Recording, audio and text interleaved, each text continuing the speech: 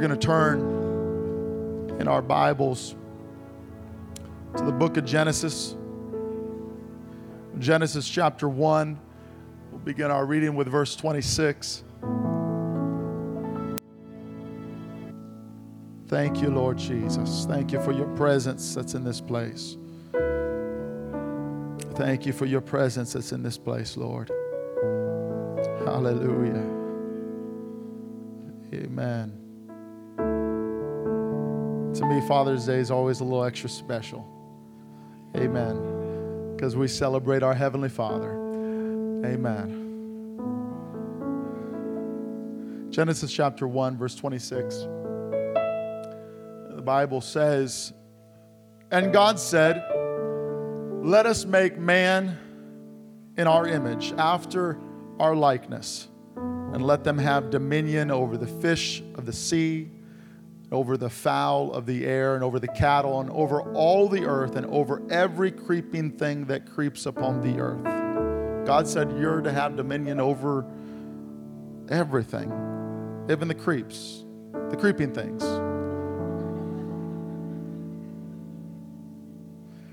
Verse 27, "So God created man in his own image. In the image of God created he him. Male and female created he them. And God blessed them. God said unto them, be fruitful, multiply, replenish the earth, and subdue it, and have dominion over the fish of the sea, the fowl of the air, over every living thing that moves upon the earth." Chapter 2 and verse 21 gives us more detail regarding God's creation of woman specifically. The Lord caused a deep sleep to fall upon Adam, and he slept. And God took one of the ribs from Adam and closed up the flesh instead thereof. And the rib which the Lord God had taken from man made he a woman, and brought her unto the man. And Adam said, "This is now bone of my bones and flesh of my flesh. She shall be called Woe Man." Thank you guys so much for laughing. Thank you. I failed earlier. I'm glad you're helping me out now. "She shall be called woman because she was taken out of man. Therefore shall a man leave his father and his mother, and shall cleave unto his wife, and they shall be one flesh." They shall be one flesh. Speaking of getting married, we've got a special couple here among us.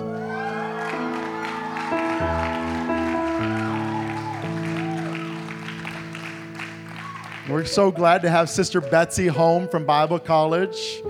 And she has with her, and he was playing the bass today, her very special friend. Which here at the Refuge, that means they're engaged. Brother Drew Maines, we're so glad to have you here today. God bless you.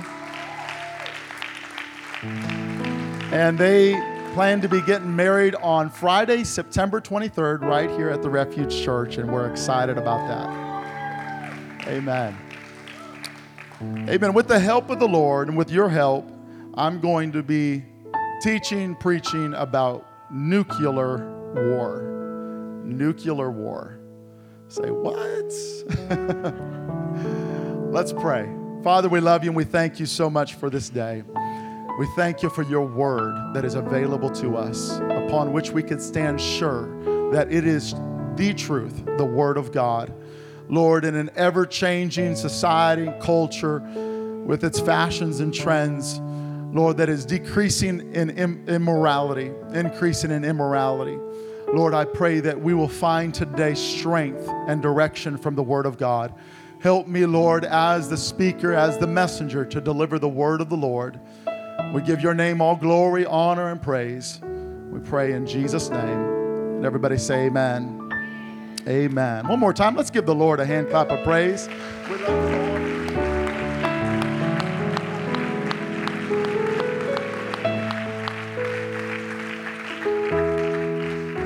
Praise God. God bless you. You may be seated.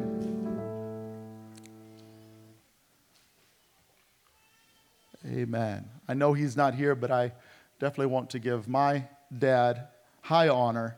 I love both of my parents and appreciate, respect, and honor my father for training me up in the way that I should go, so that now that I'm older, I don't depart from it.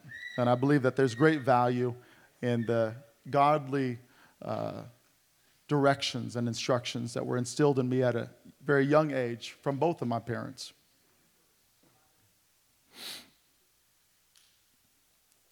So it was back in the 1920s, sometime, that an individual by the name of Bronislaw Malinowski, try to say that 10 times fast.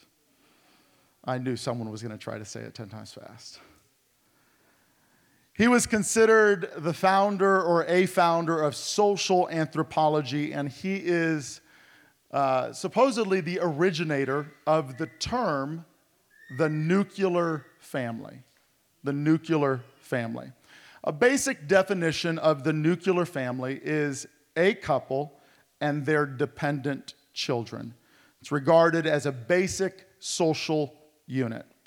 Wikipedia, old trusty Wikipedia, would describe it in these terms: a nuclear family, also known as the elementary family or conjugal family, is a family group consisting of parents and their children, typically living in one home residence. It is in contrast to what you might see as a single parent family or the larger extended family or family with more than two parents. And there's, of course, all sorts of variations of families in the world today. We find ourselves, for our key scripture, in the book of Genesis. In the book of Genesis, which is a word that simply means beginnings. So we could say the book of beginnings. A little bit along the same lines of how I preached on the day of Pentecost just 2 weeks ago. Talked about the pattern of Pentecost and how when we look at the book of Acts, we see a pattern or a model that we could follow, that we could repeat, that we could duplicate. God intended his church to look this way, and therefore we could look back to the book of Acts as a model for us to follow today for the 21st century church. The situation really is the same in essence when we look back at Genesis chapter 1 and chapter 2. We see things that are put into motion by God at creation. He said, this is the ideal. This is the standard. He created man, and from man he created a woman. And he told the man and the woman to multiply, to replenish the earth, to have children.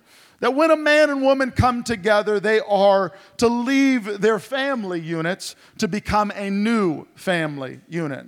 So from the beginning, God designed and defined the foundation for society and for all humanity to be an exclusive relationship of marriage between one man and one woman for a lifetime. And that from that union would come children that could be raised in the security and the safety of that home, being trained up in the way that they should go. Stay with me today if you would. In Genesis chapter 3, we see the first appearance of the serpent. The book of Revelation calls him a dragon, the accuser of the brethren, the adversary, Satan himself. Genesis chapter 3, we find as almost immediately following, it seems, the marriage between one man and one woman, we find the devil shows up. Satan does not approach the man. He chooses rather to usurp the authority of the man as the God-given authority of the home, and he goes directly to the woman, deceiving her, and her being deceived partakes of a tree that she was never meant to consume. But this was God's plan. This was God's ideal. For there to be a husband, for there to be a wife, for there to be children, for there to be a home, for Christ to be the center. We see in the book of Proverbs that a threefold cord or rope is not easily broken. And in a marriage, you see two of those cords without Christ. But when you add Christ in the marriage, it is that threefold cord that is meant to have strength, consistency, love, and is able to stand the test of time. God calls us husbands and wives to particular roles and duties.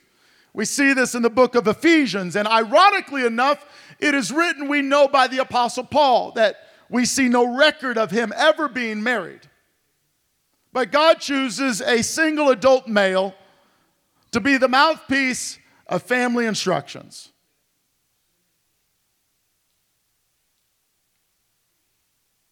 From which we must then dismiss every argument that says that someone cannot speak into our lives in a godly way that is biblically grounded, that has not lived through what we lived through. We mean no disrespect here. I may not have walked a mile in your shoes. I may not have grown up in the same house as you've grown up in. But if it's in the Word of God, we see that as infallible. We see that as truth that we could stand on no matter what culture says, no matter what circumstances we might be living in or surrounded by. We want to make sure that we regard the Word of God as true, as inerrant, and as something that is sent to heal us and to heal our homes and to heal our minds. And if you believe that, say amen. So we see these instructions, Ephesians chapter 5, verse 25 and 26. It says, husbands, love your wives, even as Christ also loved the church, and he gave himself for it. He goes on with other lists of instructions, both in Ephesians chapter 5 and also in the beginning of Ephesians chapter 6, from which is the same chapter that we get the instructions about the armor of God that we at the Refuge know so well: the helmet of salvation, the breastplate of righteousness, the belt of truth, our shoes of peace, shield of faith, sword of the Spirit, that we are to pray with all prayer and supplication in the Spirit. We see this arena of spiritual warfare that is presented to us in Ephesians chapter 6. But before we get to the details of the spiritual armor of God, of putting on Christ and putting off the works of the flesh, the Apostle Paul, by the inspiration of the Holy Ghost, gives us several verses of family instructions. Why is that? Because the relationship in the house affects the relationship we have with our Creator. In essence, God, our Creator, who instituted the home, who defined the marriage, who defined what the home is to look like, he said, if you cannot obey me in the most basic and elementary and foundational places of your life, the home, then really we have nothing to talk about. You have no spiritual ground to stand on that would be of any spiritual authority. Make sure the home is right. That's why when Paul gave instructions to those who would aspire to church leadership, he said, you must rule your own house well. If you don't rule your own house well, then how can you be enlisted to rule the spiritual house of God and the family of God? This is also why he says if a man does not provide for his own, he's worse than an infidel, which means an unbeliever. If a man cannot provide for his wife and for his children, if he does not provide what the home needs, then that man is the same as an unbeliever. These are strong words that are coming from the Lord. Sorry, this might not be the message that you wanted to hear on a Father's Day.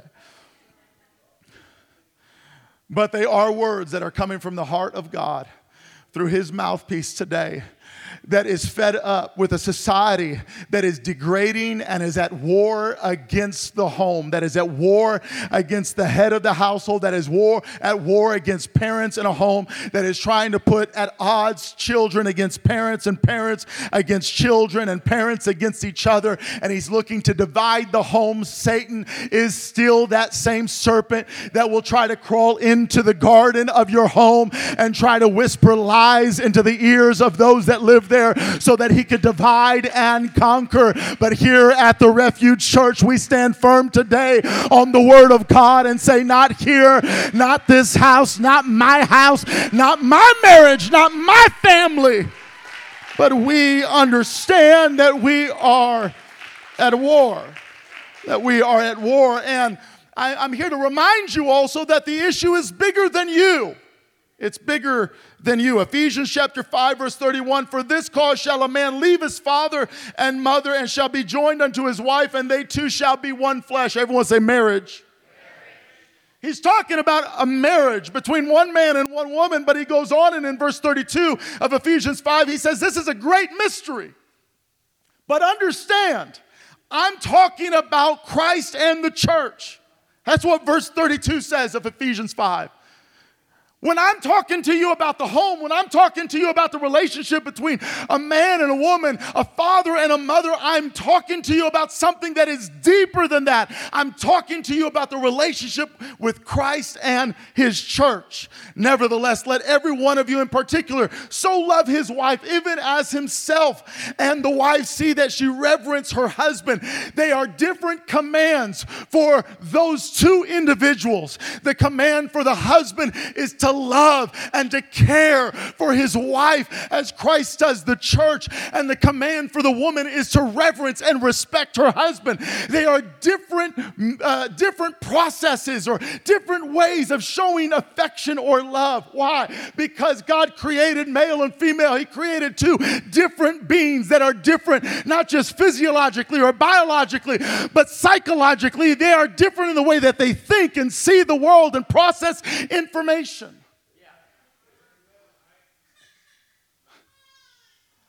I shared this in my life class here just before the worship service. I was at camp this past week, and the speaker, the evening evangelist, was Brother DJ Hill, and he serves the United Pentecostal Church as the director of promotions for youth ministries. And they sent out a survey that reached thousands of young people between the ages of 12 and 30. And they involved questions like, do you pray? How often do you pray? Do you read your Bible? How often do you read your Bible? Many questions about spiritual disciplines and church attendance and giving and things like that. But another question that came up was a question that was in the survey. What are your struggles? What do you most struggle with? And it had a laundry list of different things that you might be given to struggle with or are temptation areas. The top 3 things that were answered, these are the temptations of our young people that go to church, that are most likely born again of water and the Spirit. These are apostolic young people, thousands of them that answered this survey. What is your most common struggle? The top 3 struggles were anxiety, stress, or anxiety, depression, and pornography. And overwhelmingly so, the ladies that answered the survey, their top struggle was anxiety and depression. Overwhelmingly so much so, huge contrast. The number 1 struggle of apostolic young men, born again young men, was pornography. And again, yet again, we find, according to research, that men and women, they are created differently. They think differently. While men are visually stimulated, we see that women are wired differently in how they process information. And here, God, knowing this, He gave different commands. He said men are to be respected, women are to be nurtured and loved and cared for. Why? Because we're different. But He says, all of this that I'm giving you and talking to you about the marriage, He says, I'm telling you this because it represents something greater and bigger, and that's Christ and His church. He says the home should be a picture for the world to see that gives them a glimpse as to how Christ loves the church and the church honors Christ and His authority. The home should be a picture to an unsaved generation that there is a relationship that exceeds this world and goes into the next between Christ and the church. Your home matters. Your marriage matters. The nuclear family matters to God. Recently, there was a confirmation hearing for Judge Ketanji Brown Jackson, which would result in her being seated on the United States Supreme Court. Senator Marsha Blackburn of Tennessee asked the nominee to define the word woman. Jackson replied, I can't. And then proceeded, they went back and forth in dialogue. I can't define the word woman. Now, while our Supreme Court justice chooses to declare herself unable to define what a woman is. And this is not, I'm not getting into a political debate or discussion here. That's not the premise of why I'm bringing this up.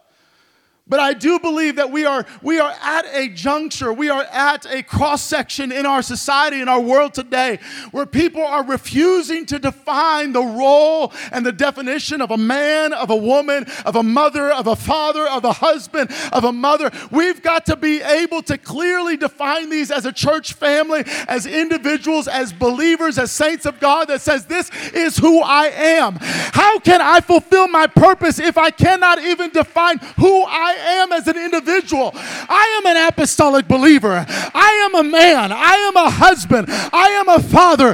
And those titles and positions come with certain responsibilities in my life. And here today, I want to make sure that we can clearly define some of these things, starting with a father, starting with a husband. If we're going to celebrate fathers on Father's Day, then we better know what we're celebrating. We better know what that looks like. A father is a man who loves his wife like Christ loves the church. A father is one that cares for his children and does not push them to hate him or spite him.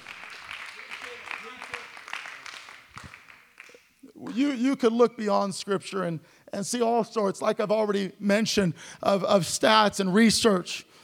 Child and family research from University of Texas said these two things about dads. Involved dads have a direct impact on their children's future. Involved fatherhood is linked to better outcomes on nearly every measure of a child's well-being, from cognitive development and educational achievement to self-esteem and pro-social behavior. Children who grow up with involved fathers are 39% more likely to earn A's in school, 45% more likely to repeat, less likely to repeat a grade, 60% less likely to be suspended or expelled from school, twice as likely to go into college and find stable employment after high school, 75% less likely to have a teen birth, and 80% less likely to spend time in jail. All as a result of an involved father. That's not a church survey. That's a secular college's survey and conclusion as to what the role of an involved father, what it results into.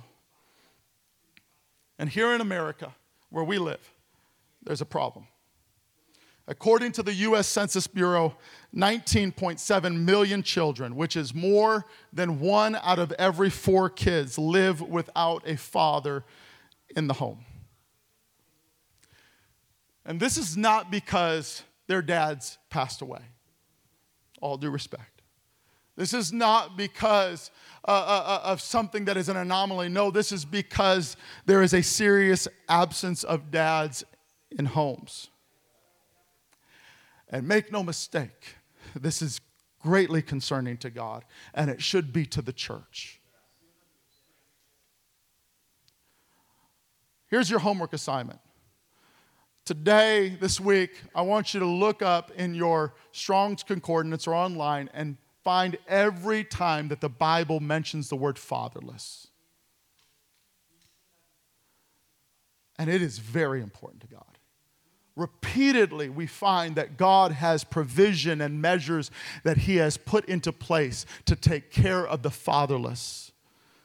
And in these situations, by and large, in biblical context, it is talking about children whose dads have passed away. Unfortunately, we live in a place where children are simply fathered less, not fatherless.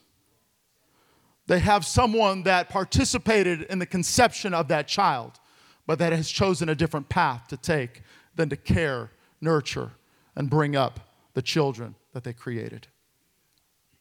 In August of 1939, Albert Einstein wrote to U.S. President Franklin Roosevelt to warn him that the Nazis were working on a new and powerful weapon, an atomic bomb.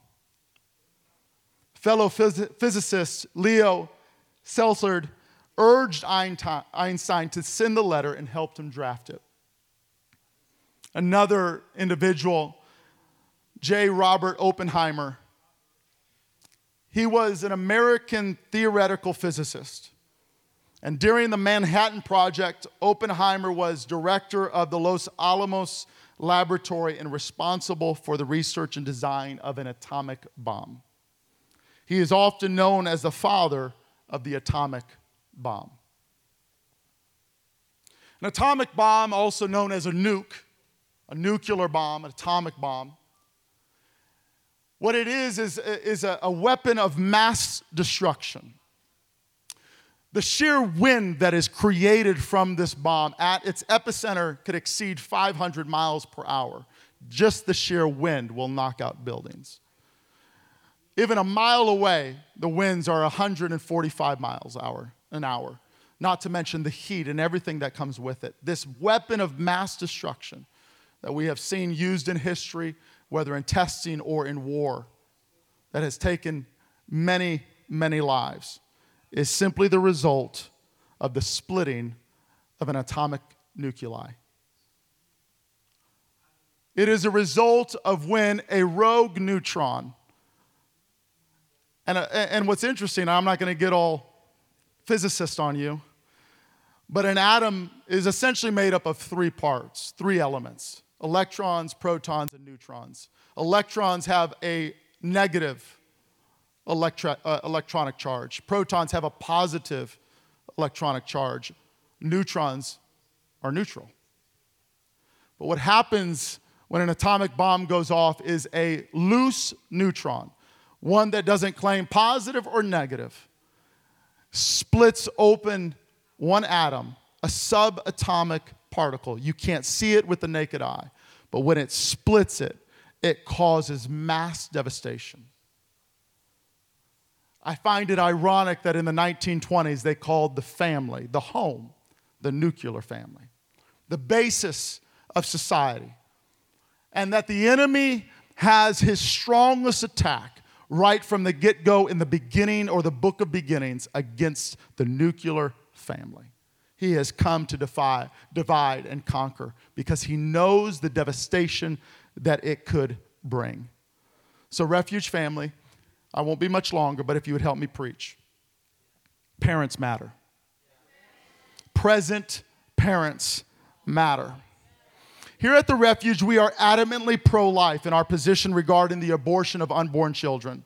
We are unashamed of that, but we are adamant about it. It is an inexplicably painful tragedy when any child's life is ended intentionally, especially when that child is at the same time most vulnerable and also most protected. The womb of a mother that is carrying a child is designed and intended by God to be the safest place for it while it is at its most vulnerable, from the time of conception until the time of delivery. As the womb of the mother, so the home for our children.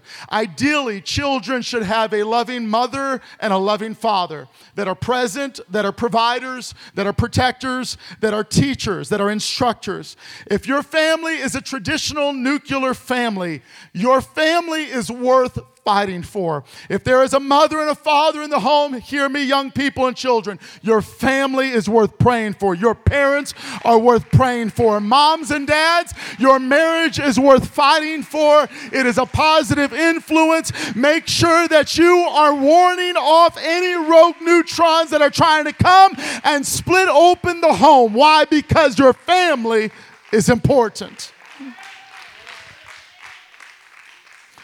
It has been probably, a year ago or so, Brother Walker, you preached a message, and I will not soon forget it, where you, in that message, talked about your first impressions when you came to the Refuge Church, and how you as an individual saw families like the Anikin family, and with envy you looked at them and thought what it must be like to have a mother and a father involved, and to have children grow up and walk in truth, and then they have children that grow up and walk in truth and are born again. And he envied that kind of family and that kind of loving belonging that he saw in the Anikin family. And I'm not trying to embarrass anyone here today, but it inspired me, because in that same message, you had that realization that you talked about, how you realized that your children would now have that story, though he did not have that upbringing and he did not have that story of his life, but he knows that there is something that is changing course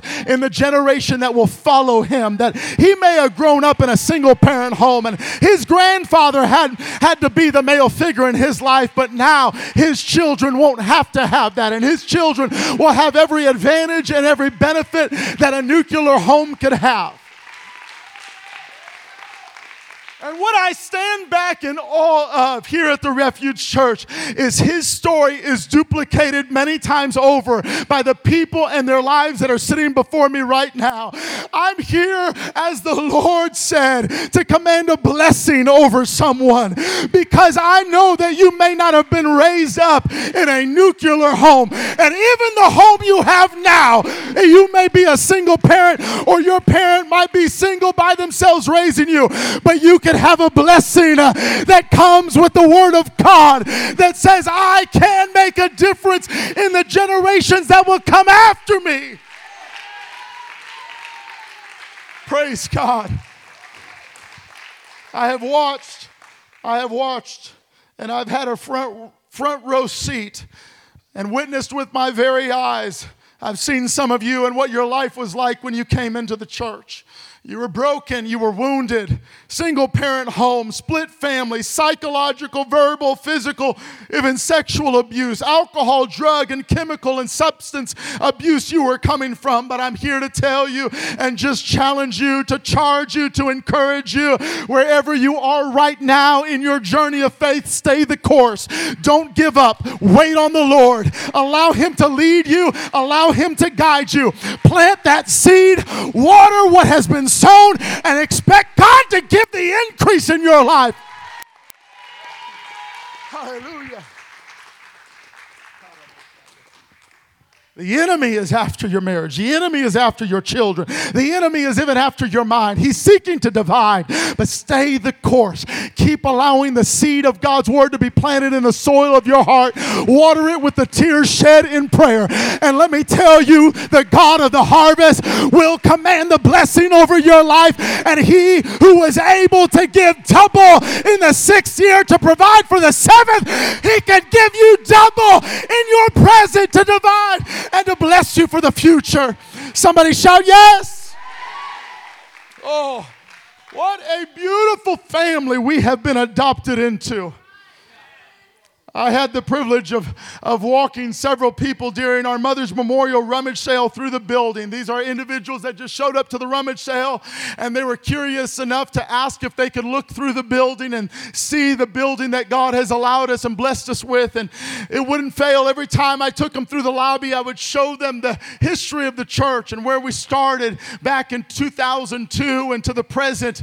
But it never failed. It seemed like as I talked them through the history, there was one picture that would always stand out to me, and that was the picture taken in July of 2013. It was our last service in our previous location in Watchtower Plaza, and there was about 120 of us there that day, and the diversity of ages, of cultures, of skin colors that were present that day, that still is represented here at the Refuge Church. I love the family that I have been adopted into by the spirit of adoption. I'm thankful for the diversity of multicultural church, a multi-generational church. God is bringing us in together to a family that is better than what we deserve. I said the family that we are a part of is better than we deserve. Romans, I believe it's chapter 10, chapter 11. The Apostle Paul says, and He really tried with the Jews. And it was the first fruits. There on the day of Pentecost, the Jews were the first to receive the gift of the Holy Ghost, the Spirit of promise, be born again. He said, but they have been like their fathers, and they've killed the prophets. They've rejected those who have preached to them truth. He says, and because they have done that, there has been a severing.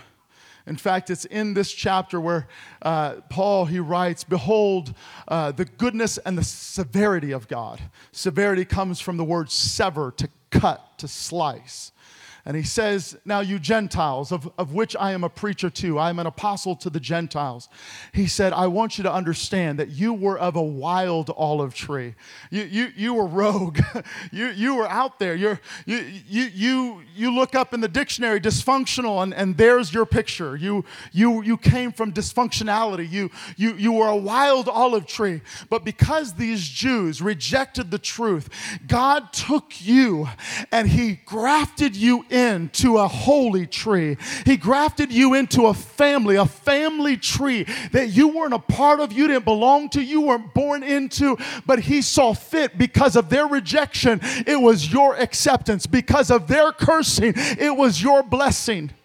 He says, but make no mistake about it. If they rejected him and were cut off, don't think that you have this grace that overlooks every reason of sin, that you're not going to be cut off. Make sure you don't take for granted the beauty of the family tree you've been grafted into. And that's where we are today, Refuge. As I close this message and we stand together, we are a part of a family. What we have here is a nuclear family. And we are in the midst of nuclear war. I'm not talking about physically or naturally, but spiritually speaking, we are in the stages of nuclear war where our society is trying to split the atom, it's trying to split the home, trying to split everything that God has set up for the good of mankind and its society. And here we are. I read, and it was brought to mind the story of Abraham. And then there was Isaac, and Isaac had Jacob and Esau. And Abraham, he had this blessing upon his life. He was going to be the father of many nations. He was going to have children. He looked at a servant that was born in his house, and he said, well, I've got no child. Is the blessing going to pass on to the child of an Egyptian? And then there's Hagar, that because they didn't see how God was going to supernaturally going to do this, they took it upon themselves. Their humanity conjured up a way to have a child through Hagar. There was Ishmael. But God said, that's not my plan. My plan is through a child that you and Sarah are going to have. And they had Isaac. And Isaac, him and his wife, they had a set of twins from the very beginning. The younger brother, the one that came out of the womb second, came out holding on to the heel of his older brother.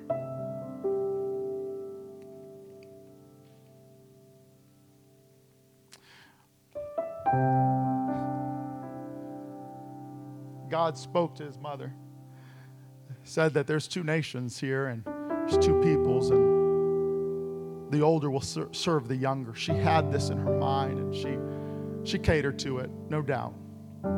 She made sure that Jacob had a way to get the blessing. He already had the birthright. You would think the birthright would be enough, but no, she wanted to make sure he got the blessing. So on this day, Jacob dressed up like his brother, put goat skin on his hands, back of his neck, put on his brother's clothes, cooked meat to taste like venison, and brought it into the father. Father, you sound like Jacob, but you smell and you feel like Esau. Jacob, in his connivery, was able to fool his father, deceive his father, to bless him. The blessing mattered that much to Jacob, to his mother. You read the story. Jacob leaves. Here comes Esau. Esau weeps bitterly. He's so mad. In fact, the next chapter opens up. Esau hated Jacob, wanted to kill him. But there is something in Jacob that realized it matters what dad says over my life. We find later on in his life, when he's going to return to his house, Jacob, he's on his way and he stops short at the river Jabbok, and he wrestles with an angel, and the angel says, "Let me go." Jacob says, "I'm not going to let you go until you bless me." Because it matters what is spoken over us.